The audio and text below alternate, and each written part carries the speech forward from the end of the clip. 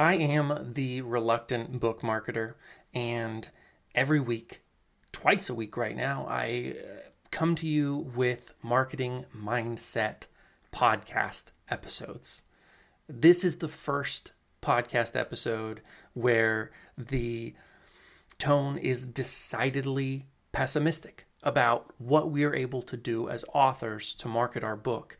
And I wrestled with this. After I finished talking with my guest, Brad Listi, there were a couple days where I wondered if anything I was doing could really make an impact. But that was the great thing about recording this episode. It's not the same hurrah, get excited, feel like we're going to conquer the day kind of approach to marketing that I often do bring to you. And when it's all said and done, I love that cliche, I still believe that if we are willing to get outside of our comfort zone and market the heck out of our books, we can sell 1 million copies. So please enjoy this episode with Brad Listi, and know he is one of my heroes. When you hear at the beginning of this episode the trembling in my voice and how nervous I am, it's because I finally got to speak to a guest that I had no business talking to. I was tremendously thrilled that he agreed to let me interview him, and I hope that you will in some ways prove him wrong about the power of guesting on podcasts. Go out and buy a copy of his book, Be Brief and Tell Them Everything. I've read it. I love it. Shamelessly enjoy it. I will have a link in the show notes. And I do want to mention a couple of things. There is an early point in this podcast where I get really confused about the mountains in Colorado, so I want to set the record straight. The mountain I hiked up is called Mount Bierstadt, and when I got to the top, I saw across the Sawtooth Ridge to Mount Evans, which is the only 14er in Colorado you can drive over, but if you climb up Bierstadt, you could make a day hike and do 2 14ers in one day. I think it's a great metaphor for writing a book. You've got to summit that first mountain and then getting to the summit and realizing the hike is twice as long to make the next summit and dangerous. Really difficult. I turned back. Don't be someone who turns back on the marketing of your book. And finally, late in the episode, Brad mentions a book that he cannot remember the author of. The author is Rebecca Skloot, and I will do a little bit of research, and if I find something great and interesting about her marketing plan for The Immortal Life of Henrietta Lacks, I will put that article in the show notes as well, so please check them out. I hope you enjoy my conversation with Brad Listi.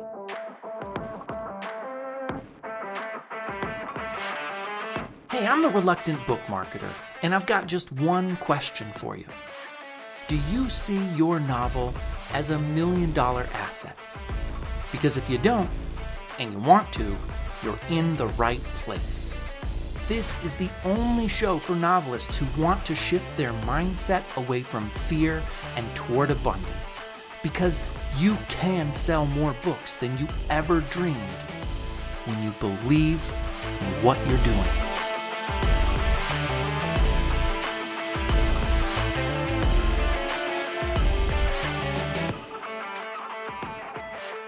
If we take the time to write a book, which is considerable, you would think that we would have a friendlier relationship with the process of trying to tell people about it.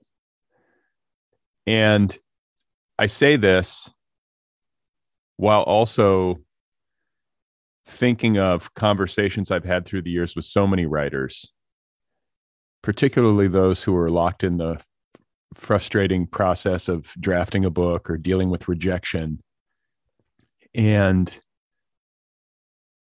finding that there's some confusion in the author. And I speak for myself here too. I've been through this before, about what the point is. If you're writing a book for publication, the point is to communicate with readers, to find readers. And that very act, writing for an audience, writing for a prospective audience, sort of entails that marketing would have to be a part of it or should be a part of it. Because if you're writing for readers, then you need to be able to accept the fact that you're going to have to do some work to let prospective readers know that your book exists. I just think that maybe writers in general are not wired for this kind of business related activity, marketplace activity, sales activity, whatever you want to call it. You know, I think the principal concern of most writers is artistic in nature, and it's so consuming. I have sympathy for people who struggle with this because I myself, I think, struggle with it. It's exhausting to write a book. It takes so much of yourself to get to the top of the mountain in that respect, and to then have to undertake principal responsibility, oftentimes, for the marketing of said book is a lot. And I just think maybe, I mean, I hate to use this term because it drives me crazy, but I think a lot of people just don't have the bandwidth for it. That might be one explanation. So there's a couple of mountain peaks in Colorado. I grew up there, and Bierstadt and why am I forgetting the other one? They're basically like twin mountain peaks. They're both 14ers. And you go up the first one, which is not Bierstadt. And on the hike up, it's, you know, the elevation change is huge. It's one of the taller ones from base to top. And you can feel like your lungs being challenged a little bit, and you're just going up, up, up. There's really no flat. And you think, okay, when I get to the top, it's going to be amazing. And then I'm going to just go down this little ridge, and I'm going to be over on the top of Bierstadt, and I'll knock out 2 14ers really quick. And then you get to the top of that first one, and you look across. It's called the Sawtooth Ridge. And it is this really stupid, long, dangerous looking, rocky forever to get to Bierstadt. And I remember the first time I went up there, I did turn around. I was like, I don't have enough time to make this hike. I've got a friend's dog with me. It could die. And those were all, I think, excuses too, because it was daunting to get up there and realize it's too far. I know that I have a lot of ambition. And so part of what I talk to people about is the idea of trying to sell 1 million copies of a book. But that is such a crazy big number when you break it down. And I'm curious about you. Is that something you ever thought about, or do you think about numbers when you're done with the book? Do you think about that with Be Brief and tell them everything? You like, I hope I sell 1 million copies. What is your vision now that it's out there? I think about numbers in a human sort of way, like just sort of wondering what's going to happen. But I think that my expectations for this book are really low. And for maybe any book that I would publish as a work of literary fiction, unless something caught on and I became some sort of name and had some sort of precedent. But I got to be frank with you. Like, I have developed a belief that there's only so much that one can do to move the needle when it comes to book sales. You know, I guess there is the business machinery and media machinery that can be set into motion that can occasionally catapult a book to extraordinary sales. But that's very rare. And I also think that there are instances where said machinery is set into motion on behalf of a book and it doesn't work. And I think that ultimately it comes down to word of mouth. That's sort of where I hang my hat when it comes to book marketing. I mean, I think you do have to do some things that are within your power to try to get the word out. I don't think it's completely useless to do podcast interviews or print interviews or anything of that nature.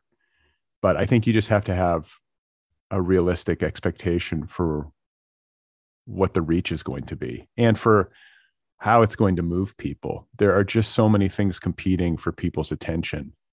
There are so many asks in this universe. Spend money here, spend money here, spend money here. You know, whatever it is coming at us, I feel it as a consumer. It is exhausting. And so for a book to cut through It just requires some chatter, you know, and I think there's chatter in the media, which can be effective to a degree, like I said. I think what I often notice about books that might cut through in that way is that they seem to be ubiquitous, like they seem to be everywhere I turn online. Um, I'll notice that and I'll go, okay, this book's probably catching on or finding some kind of readership. But even then, the readership might be 25,000 readers, which for like a hardcover release is great. You know, but it's nowhere near a million. It's not even close. Um, and then more importantly and more effectively, I would posit, is the kind of chatter where it's just readers reading the book and then evangelizing for it by, telling their friends they have to read it or buying copies for friends or whatever it is, that people do. I've been there where you read a book and it lights you up and you want people to know about it. That kind of advocacy is second to none. I read Dennis Johnson's Train Dreams, and probably my listeners are sick of me mentioning it, hoping they're buying copies of it, even though he can't directly benefit anymore. But that's that book for me. Just like the first time I read it, I was pretty sure that I was that character. And every time I read it, I see myself inside characters. It's good to see a guy like him have reach because he's writing literary fiction. And in some ways, you're like, he has no business being where he was. That was a weird year too. I'll probably have to cut all of this, but in terms of The Pale King not winning the Pulitzer and Train Dreams going up against it, and neither of those is good enough for the Pulitzer, that was a personal affront to me. I love both those books. I agree with you. 1 million is a huge number. And I think that that's why I have started to use it, because you need something that almost like scares you into thinking again about what we're up against. That would not be a huge number of ticket sales for a movie. And I believe that it can be done.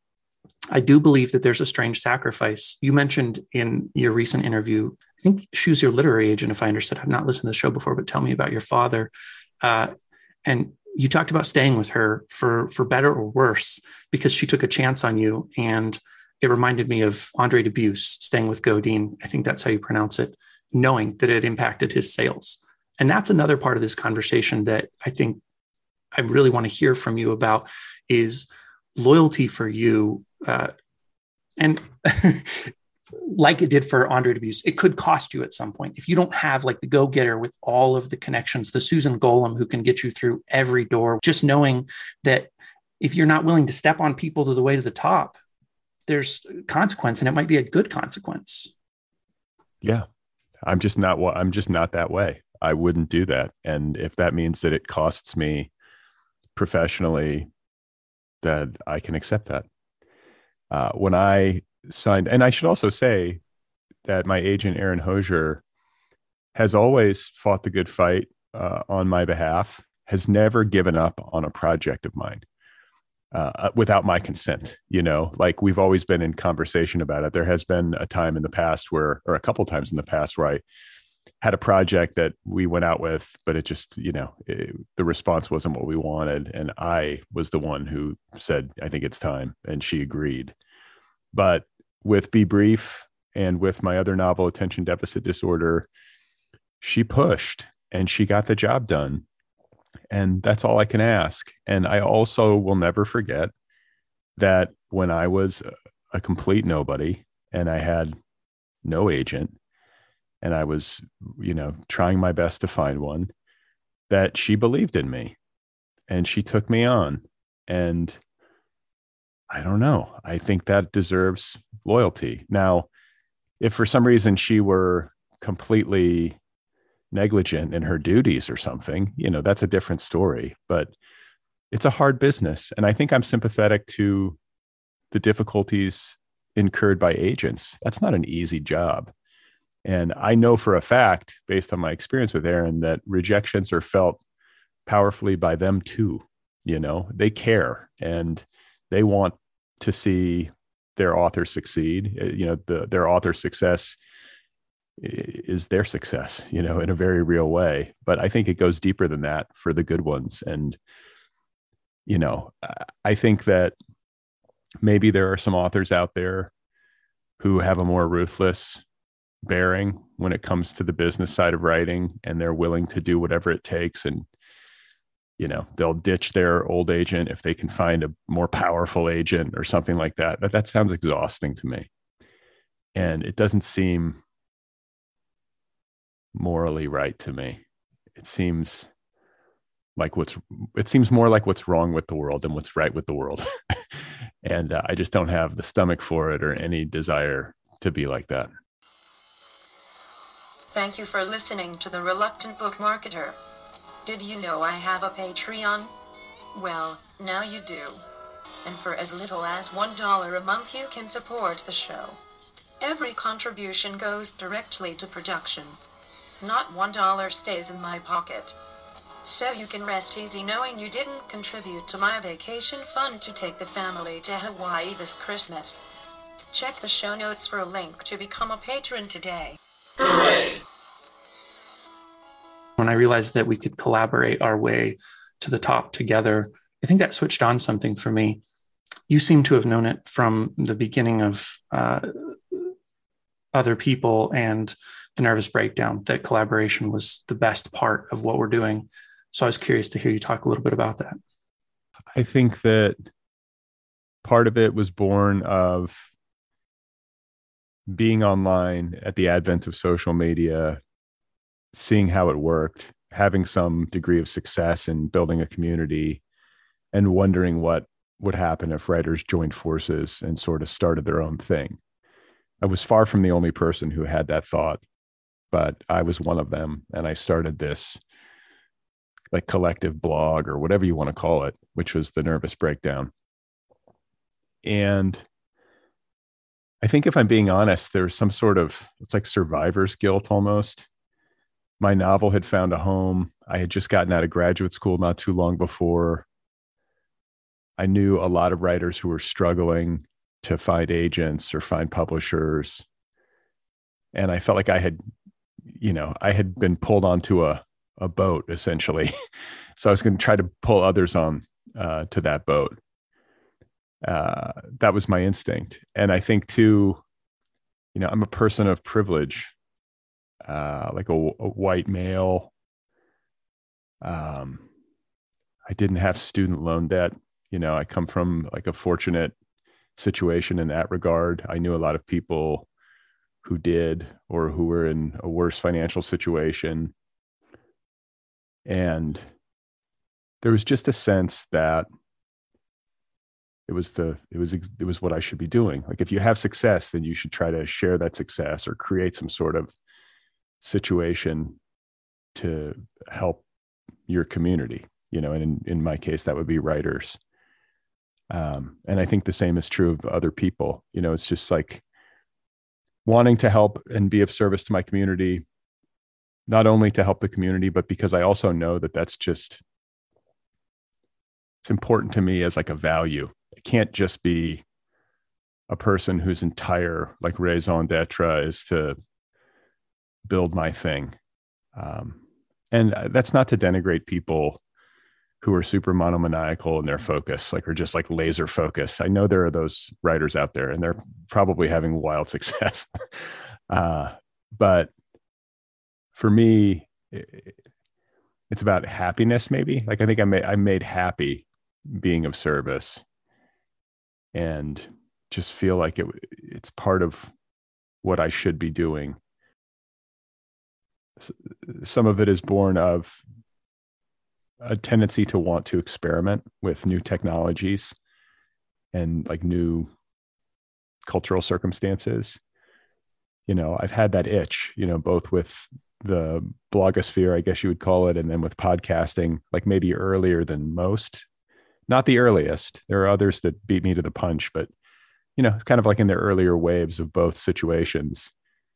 And then also feeling a deep level of frustration with the business realities of publishing, having been through it as a debut author, and also feeling a deep level of frustration on behalf of other writers whose work I will have so much reverence for, but then I'll look out and see that the book isn't really finding very many readers at all.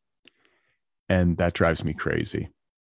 And so I think in the absence of the wider culture really embracing literature and celebrating it in a more central kind of way, it just felt to me like the onus was and is on us as writers and book lovers to make it ourselves. I didn't want to wait around for the cavalry to come. I just figured, like, let's do something. And I think you did the same. And fortunately, I think a lot of people have since done, and especially with the rise of podcasting and the low barrier to entry, to have like in-depth conversations about and around books and book culture, it's become a lot easier. And there are all sorts of different shows to serve all sorts of different literary sub-communities. And to me, that's wonderful. Look at your show as an example, a show that focuses on the rare art of book marketing. Like it's this is what we need to be doing, in my view. Like if not us, then who? Seeing books that I love not find a home, and knowing, unfortunately, that one of the best ways for a book to have bigger reach is for the person who is the writer to also be the marketer. For the vast majority of us, we have a book and we have different ways that we can hope to sell things. And I'm just passionate about seeing more people find the kind of success that they dream about, because I can't think of too many other careers where that you're doing what you're passionate about and you can't make a living doing it.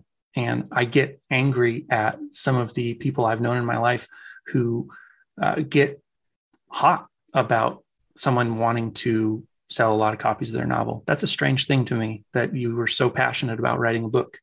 And yet it's wrong of you to want to get it in people's hands.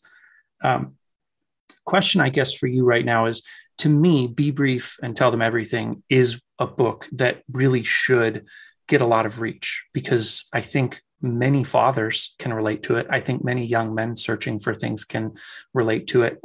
You have a bunch of niches within it. And the way that I described it to people that I recommended it to was, it's kind of like All the Best Parts of My Struggle by Knausgaard boiled down into 8% of the length, but maybe not even 8%. And so I think that you did a tremendous job with it. I imagine you want people to get a hold of it. And I imagine that's part of doing the tour. And there's also publicists to be thought of. But talk to me a little bit about, I guess, your pie in the sky hopes for it, if that's okay. Yeah. I mean, I think my pie in the sky hopes for it was that it would sell millions of copies, right? That's pie in the sky. Sure. I think that the hope for a book like this, which is on a smaller press, like a mid-size indie, I don't know what you call it, but not like Random House. Yeah. But even if it were, most likely a book like this would probably be out there finding its readers, its first wave of readers, which has been in excess of my expectations. And again, I had very low expectations. So, for the book to find its first, few thousand readers, it seems wild to me. But that's the way it starts, no matter what. There are those first few thousand readers for any book. And as I always say, what is the response going to be from those people? And in terms of pie in the sky for me, it would be that enough of them are moved by it and find value in it and in the experience of reading it, that they would become evangelists for it. I don't think there's any way for a book to have like a robust, long life in the absence of that. It's sort of like, when you talk about comedians, I want to say it's like Jerry Seinfeld or some guy like that. I'm thinking of an interview that he did where he's like, when I'm out working, how comedians work their material out. Yeah. Start in smaller clubs. They'll go to small clubs and they'll bomb. Like, this is something you don't know about, like the life of a working comedian, unless you kind of read up or see one of these documentaries about the behind the scenes work. But they go out to these small clubs and like Chris Rock will get up there for an hour and just suck while he's like trying to figure out his new material. And I think the question posed was, well, you're a big name comedian. Like, won't they just laugh at you because you sort of earned it, or, you've got this name recognition? And the response was like, maybe for like the first minute or two, you'll get like the benefit of the doubt. But after that, it's got to be funny. You know what I'm saying? Otherwise, they're going to boo you and throw things at you and tell you suck. It's a really stark environment in that sense. You sink or swim up there, and there's no faking it. You can't, fake laughter isn't happening just so people can feel polite. They're there to be made to authentically laugh. And, you either cause that to happen or you don't. I think the same thing might be said for books that might have name recognition behind them. Maybe it's an author who has experienced past success and has written a book that was a big bestseller, and now they've got a new one coming out. And so people buy it in that first wave.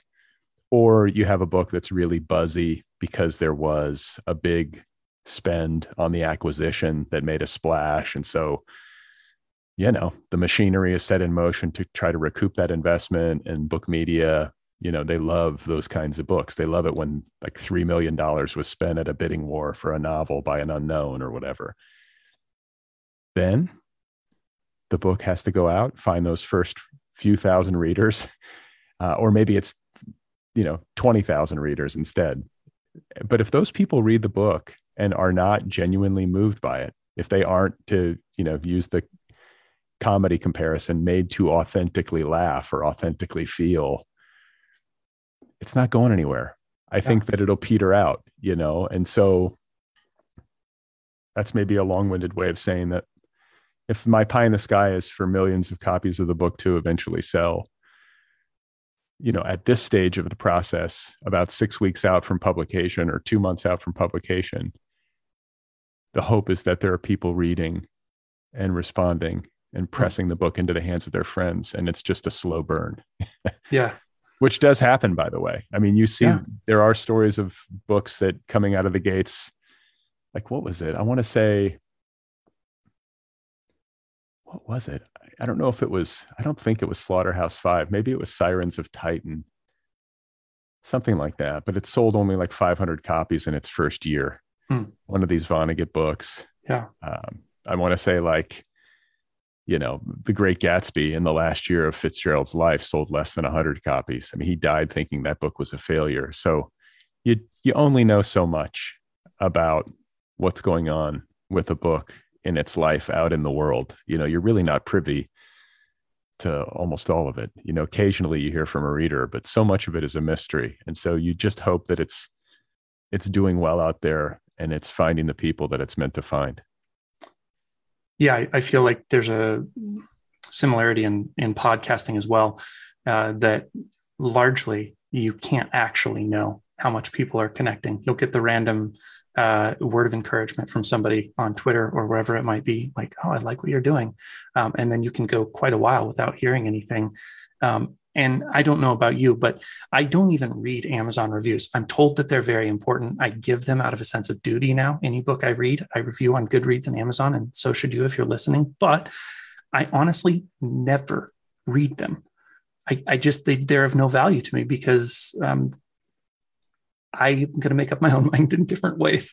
I don't have anything smart to say about that, but it's kind of an interesting quagmire. Then if we count on word of mouth and writing the best book that you possibly can is supposed to do something, then the best stuff should always float to the top. And if it doesn't, there's got to be some sort of toggle that you can flip to at least put a little bit more weight behind your process. You would think the best stuff floats to the top. I've had that thought and maybe even that belief at times, but I'm not so sure. I think that there are so many books that I consider to be excellent that don't float. And maybe it's just because there's too many. There's so many books and so many good ones that not all of them can capture the attention that they deserve. I think that there's it's like some sort of mystical thing that happens when a book really catches a wave. And if anybody really knew how to define it and game it out, they would be very wealthy. I think so much of it is beyond the writer's control. It's beyond the marketing team's control. It's beyond the publicist's control. Sometimes a book is really good and it just meets its moment at precisely the right time, and the culture's in the mood for it. The right people get their hands on it, speak about it, advocate for it, and then it just kind of takes on a life of its own. And I've spoken over the years with authors for whom this has happened. There have not been a lot of them. It's not a common experience, but there have been some, and I've had conversations around it, and none of them really know. And I think it can be a little bit destabilizing almost. It's like a shock. It's a shock no matter who you are almost. I think maybe you can get to a certain echelon, but usually that's like popular fiction, Yep.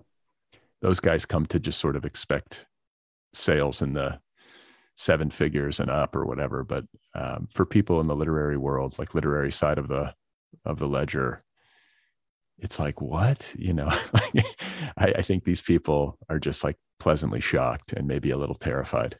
Yeah. I should have caught more Colson Whitehead interviews, but as soon as you were talking about that, I was thinking of him as being one of those people that I guess he's always had a little bit of buzz, but then he won the Pulitzer and then the second Pulitzer. And you're like, wow, it's really happening for him. He's going to be like one of the biggest authors out there. His work is good. His work is probably an example of good floats to the top a little bit and some really big swings when he hasn't quite hit it out of the park, but close. I don't know. I mean, this is a marketing show. And so I'm going to do everything I can to turn it around. And Brad Listi is going to tell all the listeners, it's easy to sell 1 million copies if you're willing to sell your soul. But I'm actually getting the sense from you that even selling your soul is probably not going to get the job done, that there is a sense in which you have to show up and do your best work, and that you have to do your best work to market your book because your publisher is not going to do it for you. In most cases, I should say, your publisher will not do it for you. And yes, it's like, it's an easy thing to say and a hard thing to do. But I think in both instances, creatively, and also when it comes to the more businessy aspects, like marketing your book after publication or upon publication, the basic rule remains the same, or the basic ideal, which is to do your best work and to give your best effort, but to be divorced in your thoughts and emotions from the results. You have to be, when you're writing a book, focused on the task at hand and not thinking about selling 1 million copies or worrying about what your mom's going to think or whatever it is that, can trip us up when we're trying to create. And then, when you're going out and you're on tour and you're trying to gin up press coverage, you're having conversations like this, you do the best you can, you put your best foot forward, you work as hard as you can.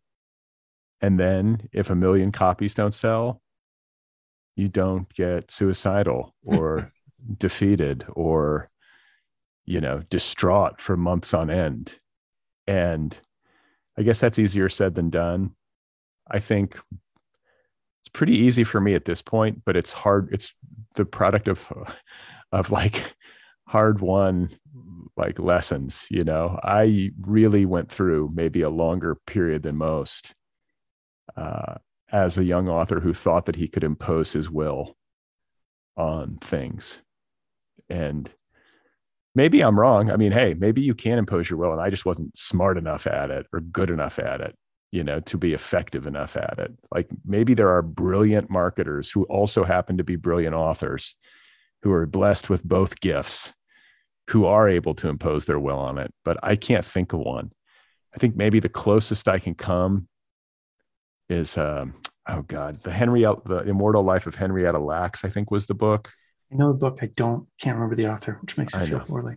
It's not, please accept my apologies, author. It's just my poor memory, but I do remember the book, and I remember reading an excellent essay or some such by this author about how meticulous she was in her approach, like to putting together like a marketing plan for that book. And I came away being like, wow, maybe she's the one who like cracked the code, and really did the work. It's a lot of work. It's a lot of work just in terms of like nuts and bolts, like writing essays and putting up a website and sending out, query letters and all the different little kind of administrative tasks that go into marketing.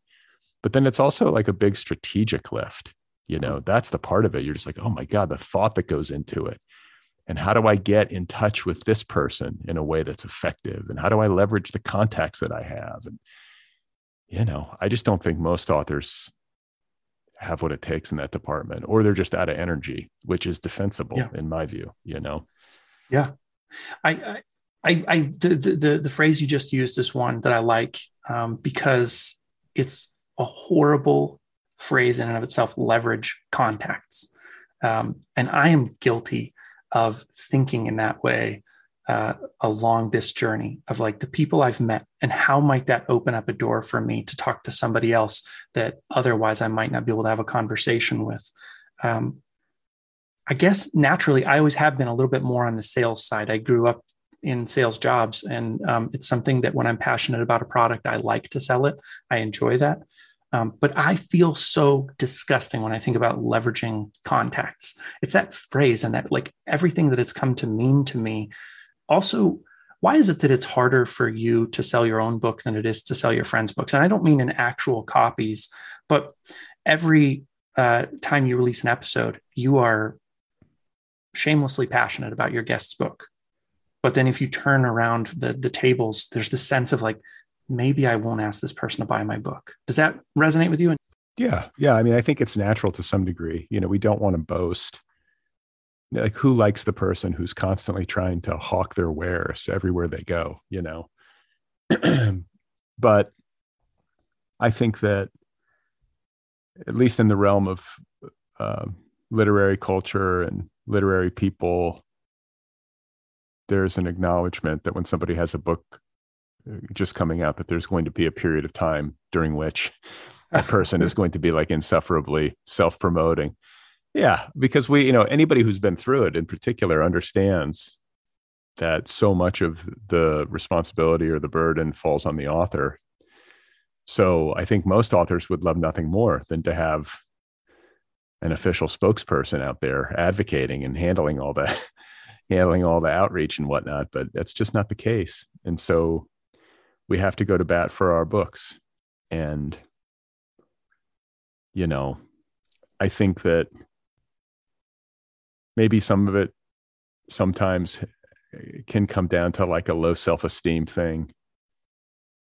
There's a point at which humility should stop and you should advocate for your book. If you believe in it enough to want to publish it, kind of going back to what we were talking about earlier, if you're writing to publish, you're writing to find readers, and you shouldn't be coy about that, or you shouldn't delude yourself into thinking otherwise somehow. And you got to kind of own it. So go announce the book to readers once the book is in print and making its way out into the world, and do it sincerely.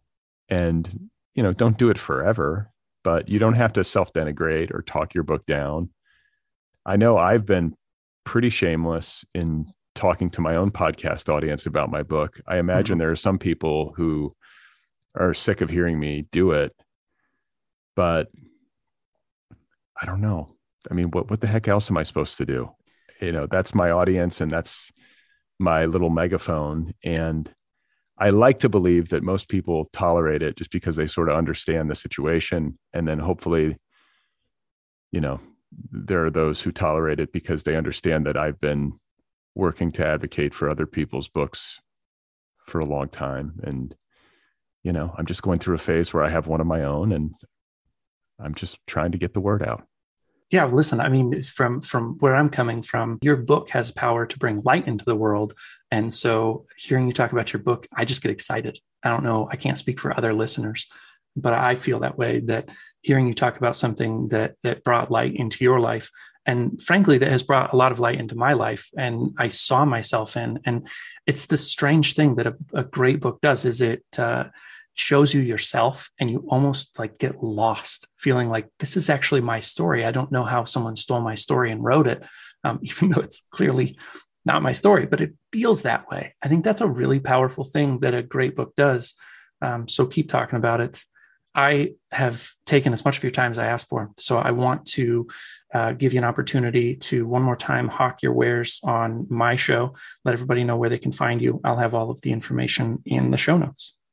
Well, I think the easiest place to find out more about me and my novel, Be Brief and Tell Them Everything, would be at bradlisti.com. If you want to listen to my podcast, which is called Other People with Brad Listi, in which I interview at length contemporary authors and have been doing since 2011. So there's almost 800 episodes now. And the website for the show is otherppl.com. And then it's also just available wherever podcasts are available. But those two places would probably be where to go. And then you can follow me. I'm not on social media as a person, but the Other People podcast is on social media. So that substitutes as my presence. And you can follow the podcast, or Other PPL is how it's spelled, on Instagram or on Twitter. Perfect. I will have links to everything in the show notes. Thank you for giving me your time today, Brad. It was a great conversation. Oh, such a pleasure. I really appreciate you having me on. Thank you so much for listening. If you enjoyed today's show, do me a big favor right now. Click on the follow button in whatever podcast app you're listening on. That way you'll get notifications every time I drop a new episode. And if you still can't get enough, you can go to the show notes, click the link for my newsletter, and sign up today. I'll give you 1 to 2 interesting pieces of content every single month that you won't hear on the podcast or find laying around on the internet.